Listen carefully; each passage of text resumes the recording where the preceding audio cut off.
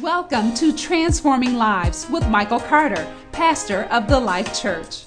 The Life Church is a place where you'll enjoy interactive, dynamic worship, prayer, and a very practical, down-to-earth yet spiritual message. Our service times are Sunday morning at 10 a.m. and Wednesday night reboot at 6:45 p.m. Visit us at mychurchlife.org or on Facebook. Just search My Church Life and look for The Life Church. Now, let's join Pastor Mike. We are in our last week today of a series, Living Your Faith through the book of Philippians. I had planned on being done last week, and this being the first day of December. How many remember today's December 1st, right? So to me, we're officially now into the Christmas season. I know people have been playing Christmas music, before Thanksgiving. And I said, no, wait till after Thanksgiving. So yes, now it's okay. You can play Christmas music. So we're officially in the Christmas season, and I plan on starting a new series today. But as the Lord would have it, we're going to finish this through Philippians today. So if you have your Bible or device, a way to get to Scripture, you can go to Philippians chapter 4. We're just going to look at a passage from Philippians chapter 4 today that'll kind of surmise that chapter, and we'll finish up today. If you don't have a device or you don't have your hardcover Bible, you can always cheat off the person next to you, and I'm sure that'll be fine. If not, we'll put it up on the board, and if you can't read it up on the board, then just trust that I'm reading from the Scripture. Just trust me. I am reading from the Scripture. Amen. Hallelujah. I don't know about you, if you've gotten anything out of this series.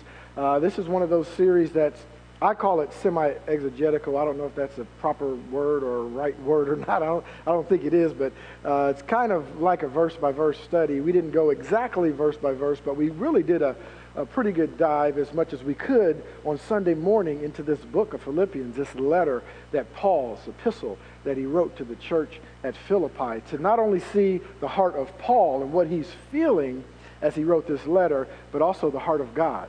The Holy Spirit through Paul really gives us some clues, some keys, some principles on how to live out our faith, because the just shall live by faith, right? We walk by faith, not by sight. Yes, we live it out. It's not just a one-time thing.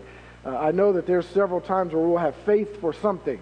We have faith for healing. We have faith for finances. We may have faith for deliverance or faith for... But you know what? God wants us to live out our faith.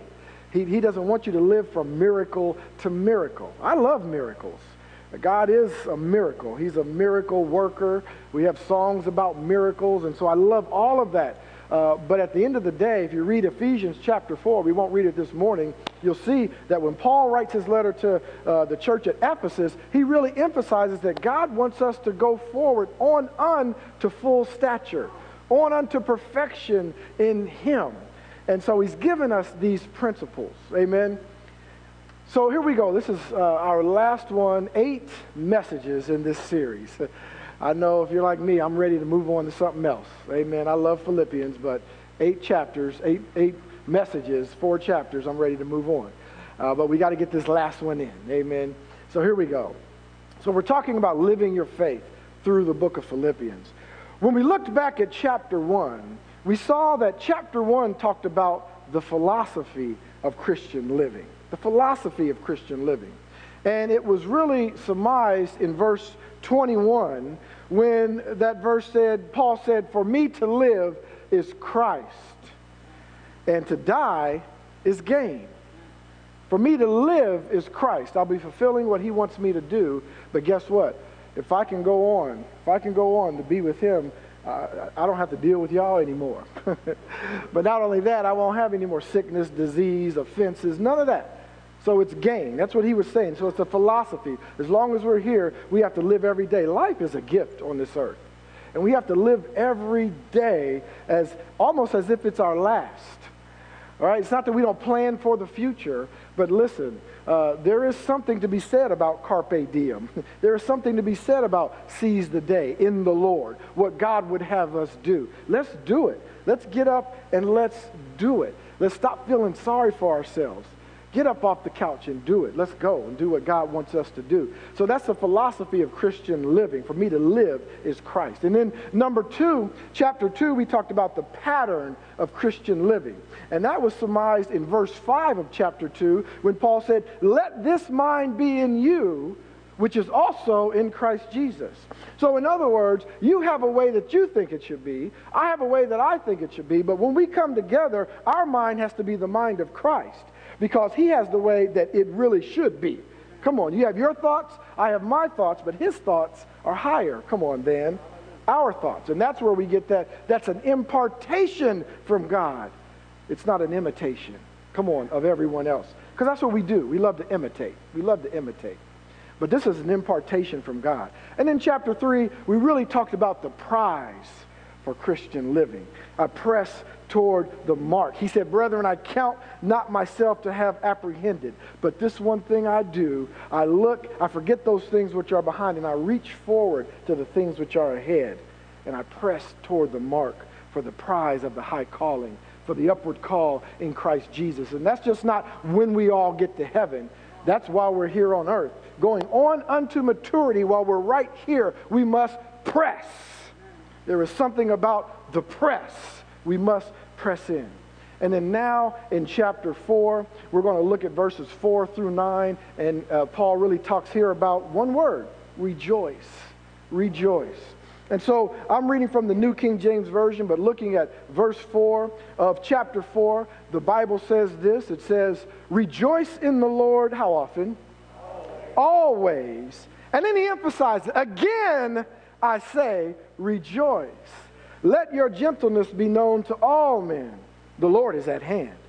Be anxious for nothing, but in everything, by prayer and supplication, with thanksgiving, let your requests be made known to God, and the peace of God, which surpasses all understanding, will guard your hearts and minds through Christ Jesus. He said, finally, brethren, whatsoever things are true, whatsoever things are noble, whatever things are just, whatever things are pure, whatever things are lovely, whatever things are of good report, if there is any virtue, and if there is anything praiseworthy, meditate. It says think on these things, but meditate on these things. The things which you learned and received and heard and saw in me, these do. And the God of peace will be with you. God of peace will be with you. Verses 4 through 9. This really summarizes this whole chapter, what Paul is trying to say. What I'm trying to tell you, after all of that, after you've got the philosophy and you think about what is it that we're supposed to do, why am I here, and you think about purpose and philosophy, and then you look at the pattern, this is how I do it. I allow Christ's mind to be in me. I just don't go by my own thoughts and feelings. And then you look at, here's what you get for that. You can go toward the upward call to be mature. He's saying now, guess what? Rejoice. Rejoice in all of it, no matter what comes your way, no matter what you see, no matter what the enemy brings your way, no matter what life brings your way, no matter what people may bring your way, no matter what you do to yourself. Come on, somebody, because I got myself in some messes, if I just would be honest with you. No matter what, in all of that, rejoice. Rejoice in the Lord always. And again, I say rejoice. Why? Because if we live out His word, no matter where you are, it doesn't matter. If we speak His word and live out His word, we'll come out on top. I guarantee you. It's a promise of God. It's a promise of God. And He really gives us three main points in this passage. First, He tells us to rejoice. He emphasizes it. Rejoice. These are your keys to living out your faith. Paul is saying rejoice. And then he goes on to tell us, and guess what? What that means is don't worry. Stop worrying. We worry so much. We're anxious about so many things. Looking in the mirror, I'm telling you, we're anxious and we worry about so many things. And Paul is saying, stop being anxious. In fact, what he's really telling us is do you look in the mirror and tell yourself, stop being anxious. Look at yourself and say, stop being anxious. Stop worrying. Get your emotions in check. Not that we are not emotional. God gave us emotions. I've said this before. They're for a purpose, of course. He doesn't give us something if he doesn't want us to use them. But we let them get out of control. That's the problem. I control them. They don't control me. That's where we got to get to. So stop worrying. And then he tells us, well, if I'm going to rejoice and I'm not going to worry, now here's what you need to meditate on. Here's what you need to meditate on. He tells us what to think. Think on these things. And he gives us a list of things to think on. Believers are to always rejoice, but to not worry, rather to pray, keep our minds fixed on good thoughts. And as you do, listen, the promise is you will experience God's peace, knowing that God will bless you generously and abundantly. I came that you might have life. I know what the enemy came for. I know what he came for, and I know you can complain because there's been some things that have been stolen from you. There have been some things in your life that were destroyed. But listen, I come that you might have life, and that more abundantly. Let me just give you a few things that we have to rejoice about. There's no way we can begin to number the blessings. I know there's a song that says, count your blessings, count them one by one. But if we actually did that, we'd be here forever. Come on. But listen, there's no way we can begin to number the blessings that God has heaped upon those that believe in his Son, those that live out his word. But here are a few spiritual blessings. Let me just give you a few that we should regularly recall and thank God for. This is what we need to rejoice in. Number one, we have eternal life and can never lose it. All right, we got it. Number two, we are one with Christ. He has called us to be with him. Jesus paid for every sin we have ever committed and ever will commit, by the way. The devil don't like it. He don't like that. But guess what? He paid for it already. Jesus paid it all. I think everything is in all. Come on. Everything is in all. God himself is our Father. He's not a distant stepdad. Come on. He's not a caretaker. God is our Father. And there is absolutely no condemnation for us in Christ. He comes to convict us, but not to condemn. I did not come to condemn, but to save the world. We are no longer slaves of sin under its dominion. Now, I know some people might say, well, I don't know why it keeps happening. Guess what? You're not a slave to it. You just need to realize it. Sometimes we just don't understand that we're free. God has taken us across a bridge and given us freedom. We're no longer slaves. Guess what? We're joint heirs with Christ, and we will share in his reward. That's your brother. That's my brother. Come on. We'll share in that same reward. We have a sympathetic high priest. In other words, he intercedes for us day and night. Why? Because he knows exactly what you're going through. We don't have a high priest that has not been touched by what we go through. He knows what you go through every day. He was here. He did it. And guess what? He overcame it. Come on. So he's sympathetic. He's sympathetic to us. He understands us. The Holy Spirit of God dwells in us. It empowers us. He comforts us and counsels us. What more do we need in life? Come on. Our God is our refuge. He is our strength in the time of trouble. He is our strong tower. Come on. Greater is he that is in you than he that is in the world. But guess what? We have unlimited access to the throne of grace. God is not a God where you got to say, well, I want to make an appointment for Thursday. If I can get it on Thursday, and if that's not good for you, maybe Sunday after church, because I know you're busy with all the services going on all around the world. So Sunday after church, maybe I can get an appointment. No, we have unlimited access. You can go to God anytime, anywhere, and guess what? He is there.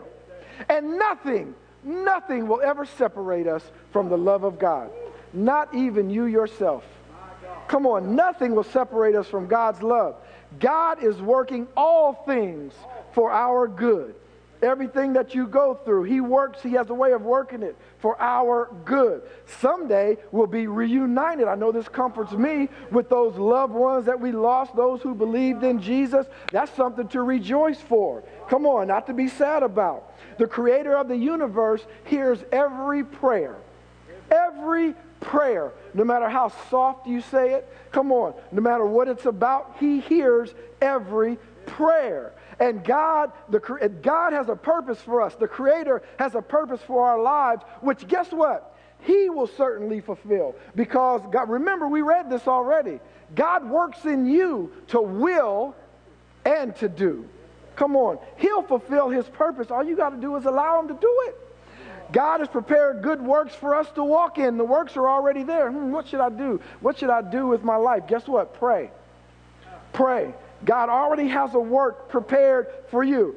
If this isn't enough, I know this is quite a few. I'm just giving you a few of them. Listen, the angel of the Lord encamps around us 24/7. You have a ministering spirit. You have ministering spirits that are there to help you 24/7. God is in control of every detail of our lives. Some people don't like it, but I want to tell you something. If he left you in control, well, let's not talk about that. Come on, I know what would happen if he left me in control. I'm glad he's in control.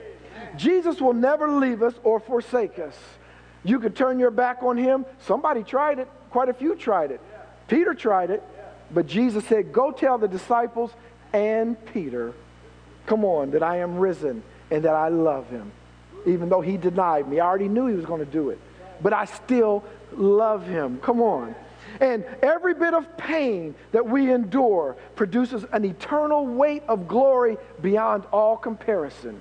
Everything that you go through, everything that you're able to endure, it produces a weight of glory. In other words, the glory that is before us, just like Jesus said, it doesn't compare. This suffering that we have now, it doesn't compare to that glory that is before us that we're reaching for. Come on.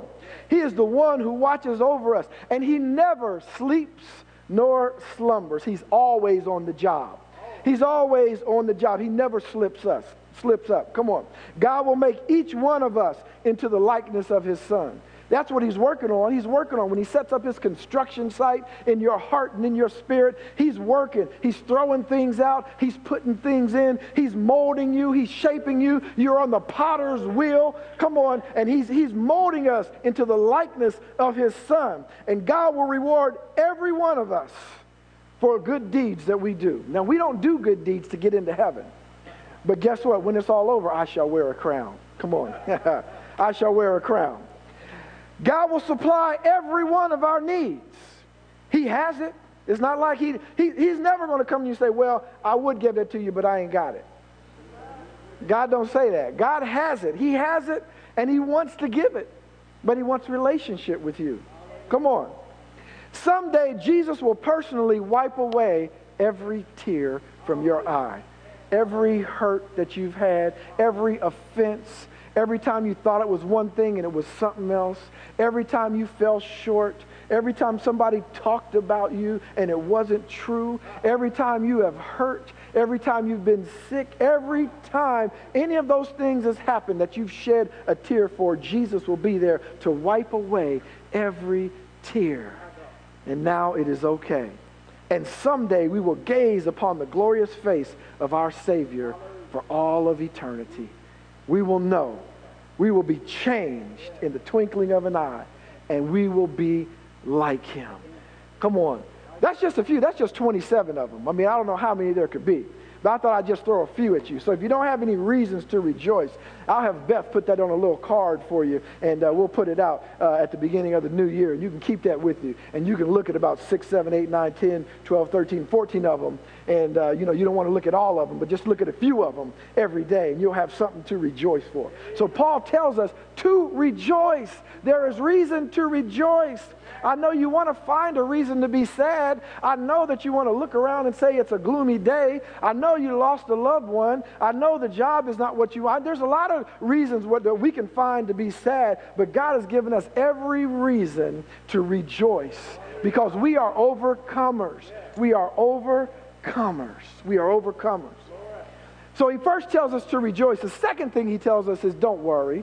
Don't worry. Why do you keep worrying? Worry and anxiety and fear are three of the greatest enemies of a victorious life. And they're three of the greatest tools of your enemies. It really is. Worry, anxiety, and fear. They'll get you every time. They'll get you every time. I came across this parable, this little story, and it says that death was walking down the street, and a man saw death and asked death, "What are you going to do?" Death said, well, I'm going to kill some people. I'm going to kill 10,000 people. That's what I got on my agenda for today. And the man said, well, that's horrible. Death said, well, that's the way it is. This is what I do. I'm death. And so the day passed. So the man went on, the day passed, and he was warning everyone he could of death's plan, as if he could stop it.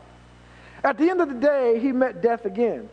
And he said, listen, you said you were going to kill 10,000 people, and yet 100,000 people died today. Death said, I only killed 10,000 people. I did what I was supposed to do. Worry and fear killed the others.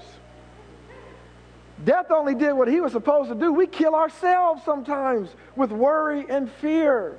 Worry is one of the biggest problems that we face in life, and it tends to get worse. I think as we get older sometimes, we just worry about things we know we shouldn't worry about. I mean, listen, worry, its destruction is sure.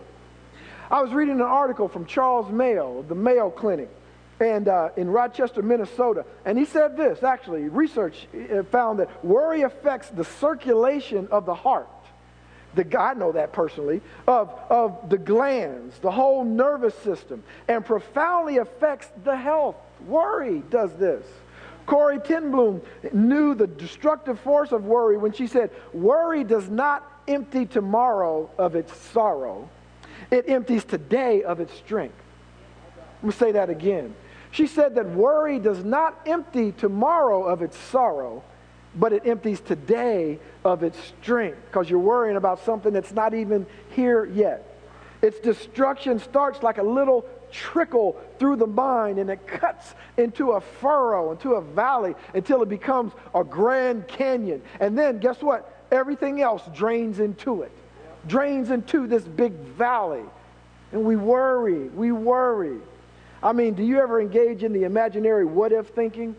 I know that's one of the things that I struggle with. You know, Eldon, what if, or what if that happens, or what if this? And all these 27 scenarios, and there's only going to be one scenario, and God already knows the scenario that it's going to be. Come on, He already knows what it's going to be.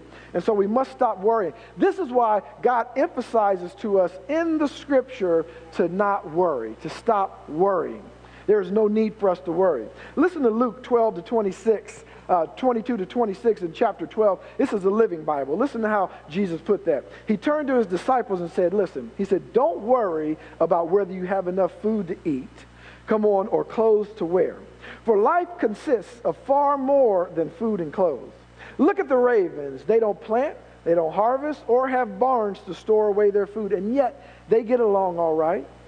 God feeds them. And you are far more valuable to Him than any birds. And besides, what's the use of worrying? What good will it do? This is Jesus talking. Will it add a single day to your life? What will it do? Of course not. And if worry can't even do such little things as that, what's the use of worrying over bigger things? Jesus said, don't worry. Another story I came across, a recently licensed pilot was flying in his private plane on a cloudy day. He was not very experienced in instrument landing. But when the control tower was to bring him in, he began to get panicky because it was foggy and it was cloudy and he couldn't see. And a stern voice came over the radio from the tower, said, you obey the instructions, we'll take care of the obstructions. I believe God is saying that to someone this morning. Listen, you obey the instructions, and I'll worry about the obstructions. But we have our focus on all the obstructions, and it prevents us from obeying the instructions. God is saying, I've laid it out for you. Philippians in chapter 4 here, back in verse 7, the Living Bible again, it says, if you do this, you will experience God's peace, which is far more wonderful than the human mind can even understand. His peace will keep your thoughts and your hearts quiet and at rest as you trust in Christ Jesus. Will guard your heart and mind. That's a beautiful thing. You listen, you may not understand how beautiful peace and rest is until you've been in turmoil. You go through some turmoil, you go through some trouble. Come on, a lot of us have been through it. Just whatever it might be in life. And now we understand how to appreciate peace. Sometimes I just need some peace. I mean, I know things might not go away. I just need some peace. But guess what? God promises that if we keep our mind on His Word, speak His Word, and live out His Word, do what we say so we can see what we say. Come on. Do what we hear from God so we can see what we say. If we would do that, He gives us peace. In the Message translation, it says, don't fret or worry. Instead of worrying, verse 7, pray. Let petitions and praises shape your worries into prayers, letting God know your concerns. Before you know it, a sense of God's wholeness, everything coming together for good will come. It'll settle you down. It's wonderful what happens when Christ displaces worry at the center of your life. It's a beautiful thing. In the midst of it, not that the storm is still going on. People still doing crazy things. All of that's still happening. We praying, God, please stop it. Change this, change that. And guess what? God's saying, listen, I want to give you peace in the midst of all of this. When Jesus walked on water, the storm didn't stop. It didn't say He got out on the water and everything stopped. No, the storm was still going on. He walked right in the midst of all of that. And then Peter walked on it too. Come on. Don't worry. So He tells us, number one, rejoice. Number two, don't worry. Don't worry. And then lastly, He's telling us, think on these things. Think on these things. Why would Paul say that? You know, it's interesting. He didn't say, do these things. So we know Peter did. Peter said, do these things. But Paul here emphasizes, think on these things. Why would he say that? Because Paul knew that, why does he emphasize our thought life? Paul knew that, number one, it reveals who we really are. Your thought, you can do a lot of things. People can fool you, with what they do and what they say sometimes. But they can't fool themselves with what they meditate on. You can't fool yourself. When you're by yourself and those things that I'm not talking about random thoughts that come into your mind, but I'm talking about what you do with those thoughts becomes who you really are. It reveals who you really are. Why? Because a person's thoughts establish their true identity and makes them who they really are. Listen, a person's words can fool you because we don't always know the true thoughts and motives behind those words. A person's actions can fool you because we don't always know the true thoughts and motives behind those actions. So it's not really our words or actions that determine our goodness, but the thoughts and motives behind them. And because we have God thoughts and God motives, we ought to then be doing those good actions. But good actions won't get us to the point of having God thoughts and God motives. Paul said, you got to have this first. First, think on these things. We know Proverbs 23, 6 and 7. It's talking really, if I go back to verse 6, we know as a man thinketh, so is he. But let me give it to you in another version. Back in verse 6, it says, don't eat the food of a stingy person or desire his delicacies. For as he thinks within himself, so is he. He thinks, eat, drink, and he says to you, but his heart is not really with you. It's something to know the heart of a person. To know the heart of a person. And then it's something else to look in the mirror and begin to understand your own heart. Why did I do that? Why did I say that thing? Why did I react that way? Probably because we aren't thinking, meditating on these things. And so for us, instead of looking at someone else and saying, yeah, I'm not going to trust you because I don't know what's in your heart, why don't we look in the mirror? Why don't we look in the mirror? Can I trust you? I know what's in your heart. Because that's the only person we can change. It's up to God to change everybody else. Come on. This warning in Proverbs underscores the fact that our thoughts eventually set us on a path to our destiny. Simply because it's our thoughts more so than our actions that God deals with. What are you thinking about? What are you meditating on? Since the fall of man in Eden, man's carnal mind drove him further and further away from God until finally, you remember in Genesis chapter 6, verse 5, God saw the wickedness. Now watch what he says here. God saw the wickedness of man was great in the earth, and that he didn't say every single action of man was bad. It doesn't say that. It says every imagination of the thoughts of his heart was only evil continually.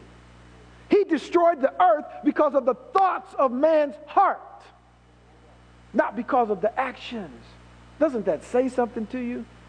That's the importance that Paul is putting on, think on these things. God destroyed the world because of evil thoughts, carnal mind, evil imagination. Doesn't mention the actions here. Therefore, if we're to be mature children of God, we must retrain our minds to think like God thinks. We must go back to what Paul said, let this mind be in you in chapter 2, verse 5, that is also in Christ Jesus. Don't live with a carnal mind. God wants us to have His thoughts and His priorities. Jesus encountered hypocrisy from people among the Jews. He said it this way. He said, this people draws near to me with their mouth, but their heart, their soul, their thought life is far from me. Listen, our thought life makes us who we really are. If you think carnal thoughts, you'll become carnal. You think defeated thoughts, you will become defeated. Come on. You think overcoming thoughts, you will eventually overcome. Stay the course. If you think about grace, the grace that God has shown you, you will give more grace to others. Come on. When you align your thoughts with God's thoughts, those innate thoughts infiltrate your mind. It's the manifestation of God's word in us. In us. I was reading a book by Tommy Newberry called The 4-8 Principle. And in there he says that mental discipline is the ability, now watch this, to keep your thoughts consistently focused. Consistently focused. You see, it's not just thinking that is our problem. It's not even the ability to focus, really, that's our problem. It's the ability to continually focus. I can focus for a little while, but the ability to stay focused, it's our issue. It's our issue. And so it reveals who we really are. And then secondly, it shapes our self-image. Our thoughts shape our self-image. Paul encourages us to think on these 8 things. Why? Because it reveals our self-image. Our self-image is essential to who we really are because we almost always act consistently with the internal image that we have of ourselves. It's true. It is impossible to think of yourself as a mouse and act like a lion. You can't do that. If you think of yourself as a mouse, that's how you're going to act.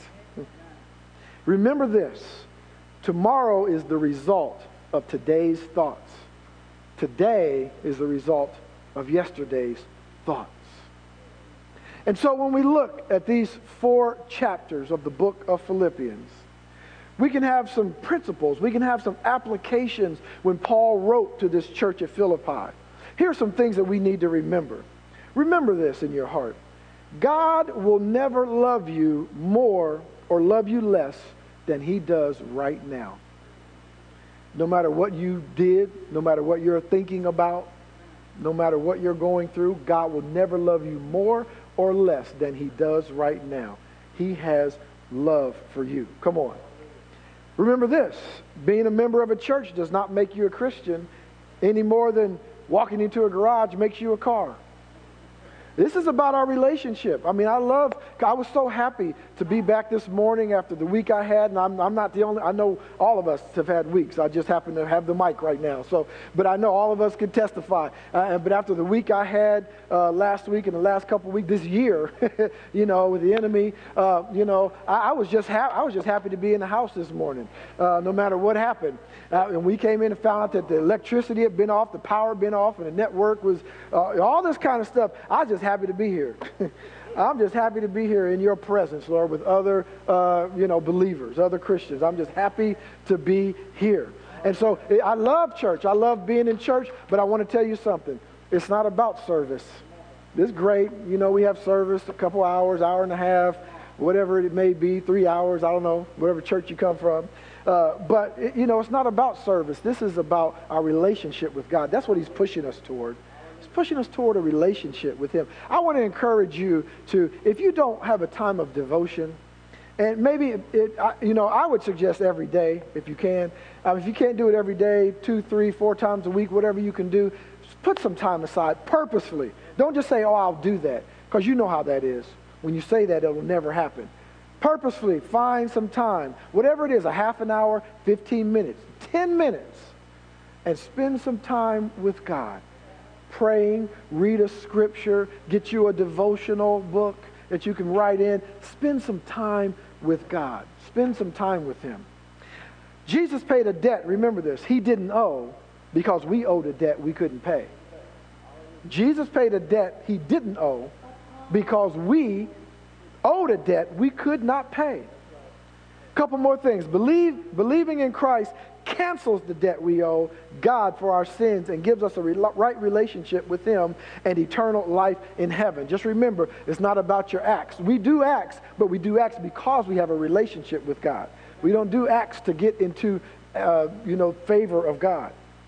All God is asking you to do is believe in Him. Believe in me.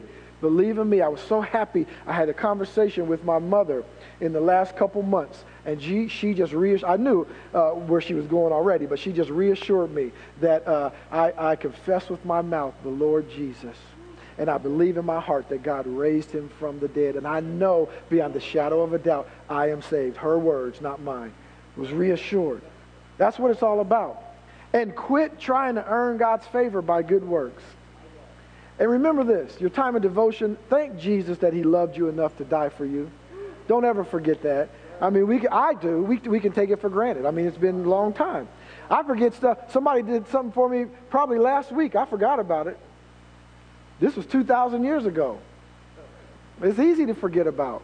But just remind yourself to thank Him every day that He loved you enough to die for you. And then I would encourage you to put your faith in Him. Don't put your faith in man. Put your faith in Jesus.